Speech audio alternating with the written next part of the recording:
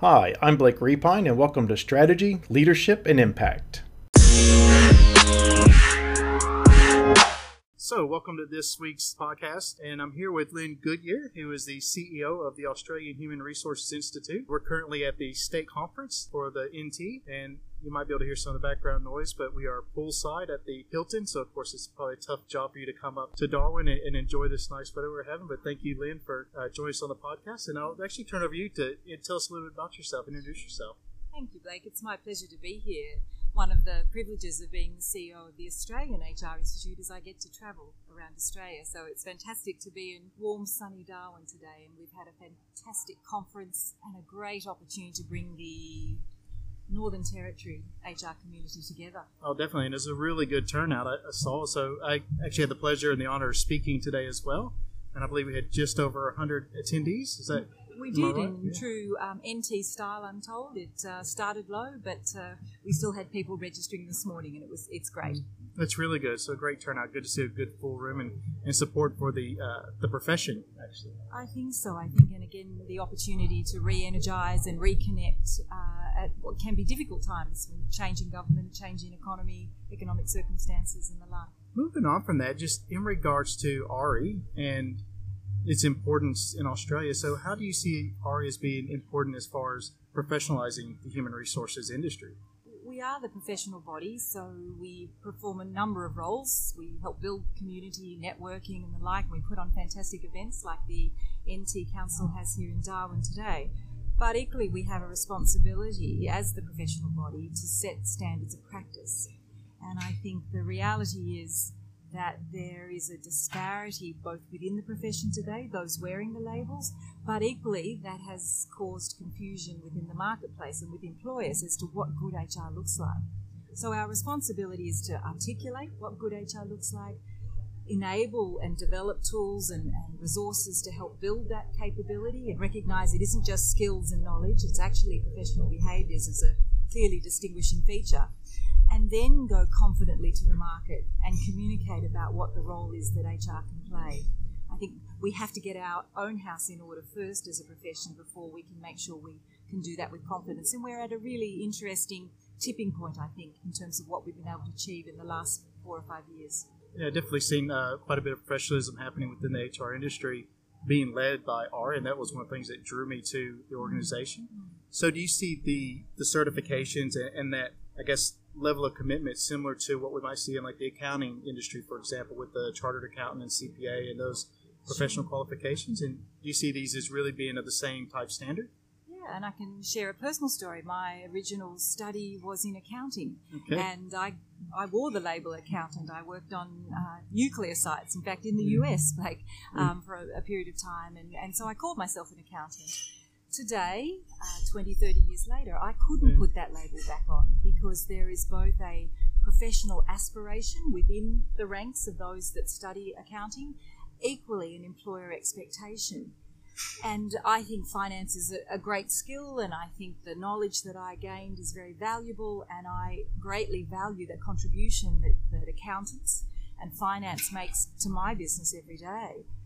However, when I think about what the most valuable and most vulnerable and most dynamic asset within the organisation, it is the people. Yet for some reason, today we have a scenario where anyone can call themselves an HR practitioner. So if I was to jump to the end of the journey that we're on, I would say that I hope we look back in the not too distant future and actually with quite shock say, there was a time when anyone could call themselves an HR practitioner, because it is a skill. It does have a strong knowledge base, but most importantly, it has a suite of professional behaviours to allow you to partner with organisations and leaders in order to deliver sustainable value into the business. That's great. And speaking of skills, you actually mentioned early on in the conference this morning courage. And courage, and really that is a skill. Yeah. And can you unpack that a little bit and just tell us about that? Yeah, so when we didn't just decide to set a certification standard just for the sake of it, create a course or create something that members have to do. We absolutely did our research, and we worked with international bodies as well, and so we've got quite a synergy with a number of large international groups in this area. And we absolutely asked the profession, but most importantly, we asked employers what was it that they wanted from organisations. And I think I alluded to the fact that they value the knowledge, but they sort of presume, well, that is your trade. You should know your stuff in terms of knowledge. But what they articulated was it is that combination of professional behaviours, that ability at times to be courageous, but there's no point being courageous on an ill-founded premise, so you do need to know your stuff. One of the professional behaviours is to understand and care. And there was a little bit of reaction to what the research was saying, because people said, oh, that'll give HR that sort of inappropriate label of being soft and fluffy. Yet, in fact, when we're dealing with human beings and we're wanting to harness people together around a common purpose, we need to understand not only the organisational drivers, but we absolutely need to understand those individual drivers so that we can bring them together. And sometimes they misalign, and you do need to care about how you manage that misalignment and either seek to realign it or, in some cases, separate it. So those professional behaviours are a real variable in distinguishing good HR. That's great.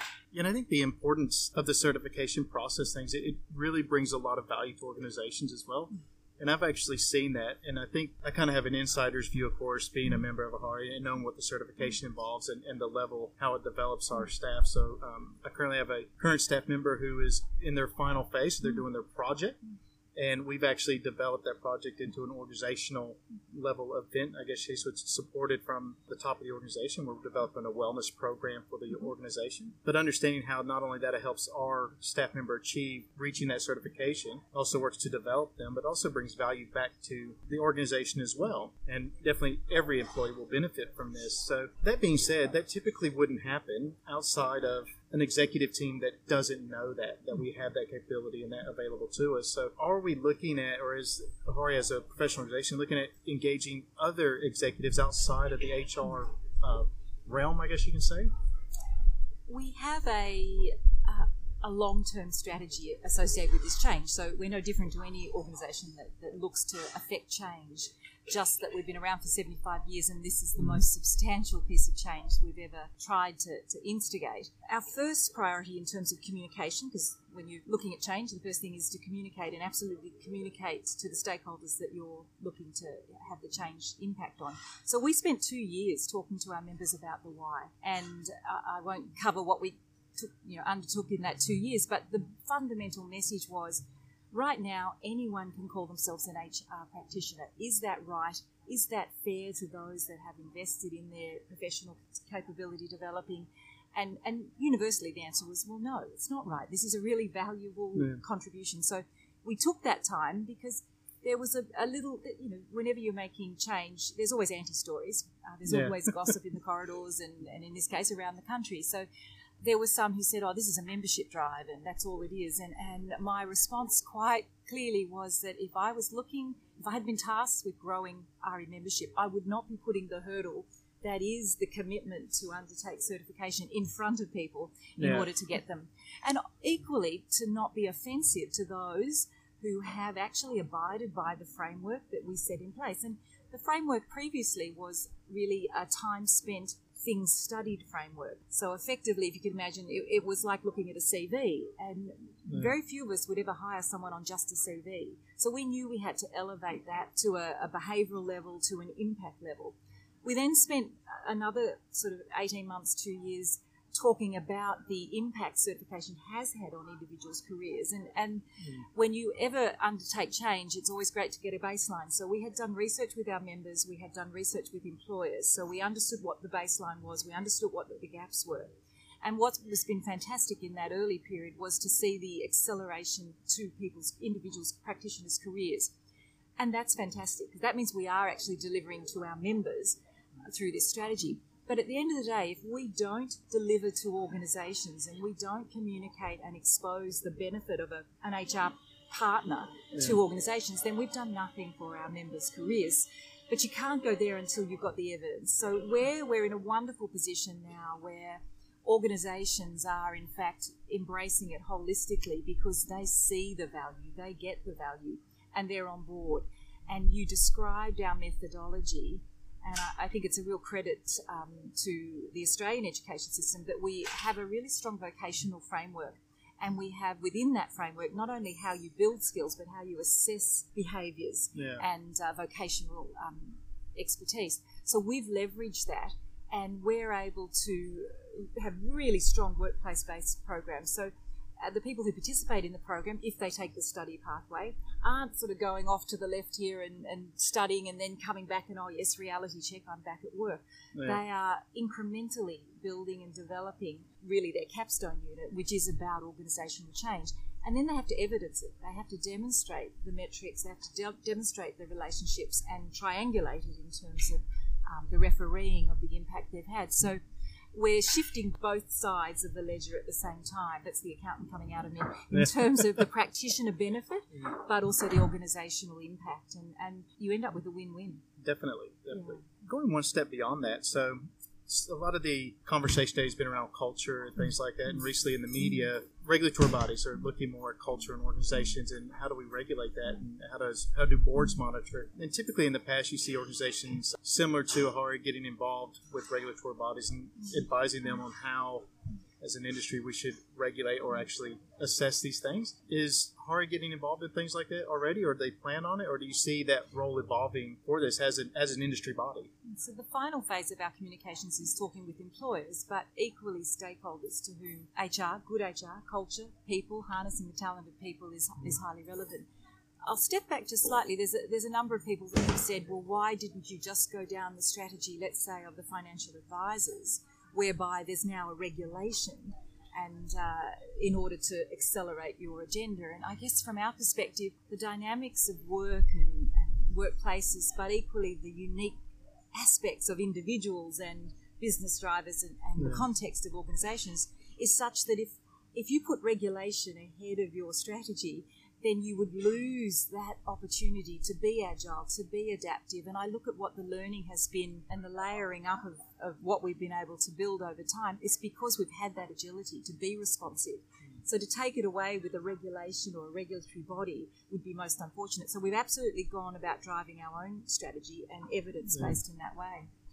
I think in terms of our ability to influence, you could say that a strategy like we've got, we shouldn't be going to market without a quorum, a massive number of our members who are certified. Yeah. And yes, that probably is a safe bet. And while we have a good number that are certified and a good number of them on the pathway, we have a wonderful window that's opened as it relates to commissions, royal commissions, and the findings that we need to step into, and we need to step into very boldly.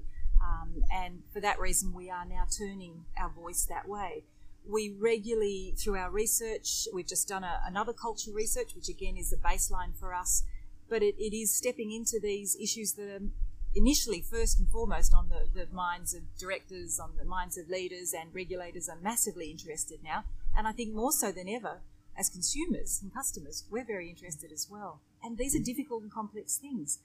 They are multidimensional and they're not constant. I was thinking through your presentation, comparing sort of my two careers, and when we look at accounting concepts, we always associate with timeframes, either for the period of or as at. So we produce these reports. Culture is a continuous evolving piece because the individuals are always different, the environment's different, the drivers, economic drivers, social drivers are always different.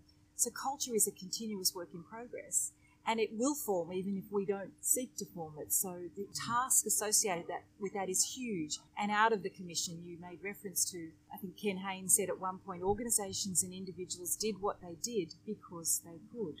Yeah. And when we think about how we construct our workplaces, it's not about policing, but it's creating an environment that is emphasising and focused on the right values and the right leadership frameworks and the confidence to call it out when it's wrong. Oh, definitely. Yeah, that's kind of like business as usual. Well, business as usual could either be good or bad. That's right. It is what it is. So. And we've got a lot of, through our 20,000 members, we've got members who've worked in the financial sector and are outstanding practitioners.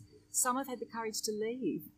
Others are courageously staying in there. And I guess what we hope in this period now is that embracing of the long process that is culture development and culture sustaining the business leaders will see, well, right, this isn't just about a pop-up one-day workshop over here. This is actually a long-term investment, and it's where we need to be focused, and we need partners in this. It's the financial metrics comparatively are pretty easy. The non-financial metrics are a bigger challenge. I can imagine. Thank you very much for coming to Darwin and definitely having a great time at the conference. And I believe that everybody who's attending is having a wonderful time. And I hope you enjoy the rest of your time here and enjoy our sunny weather and have a safe trip back to Melbourne. Thank you very much. Thanks so much, Phil.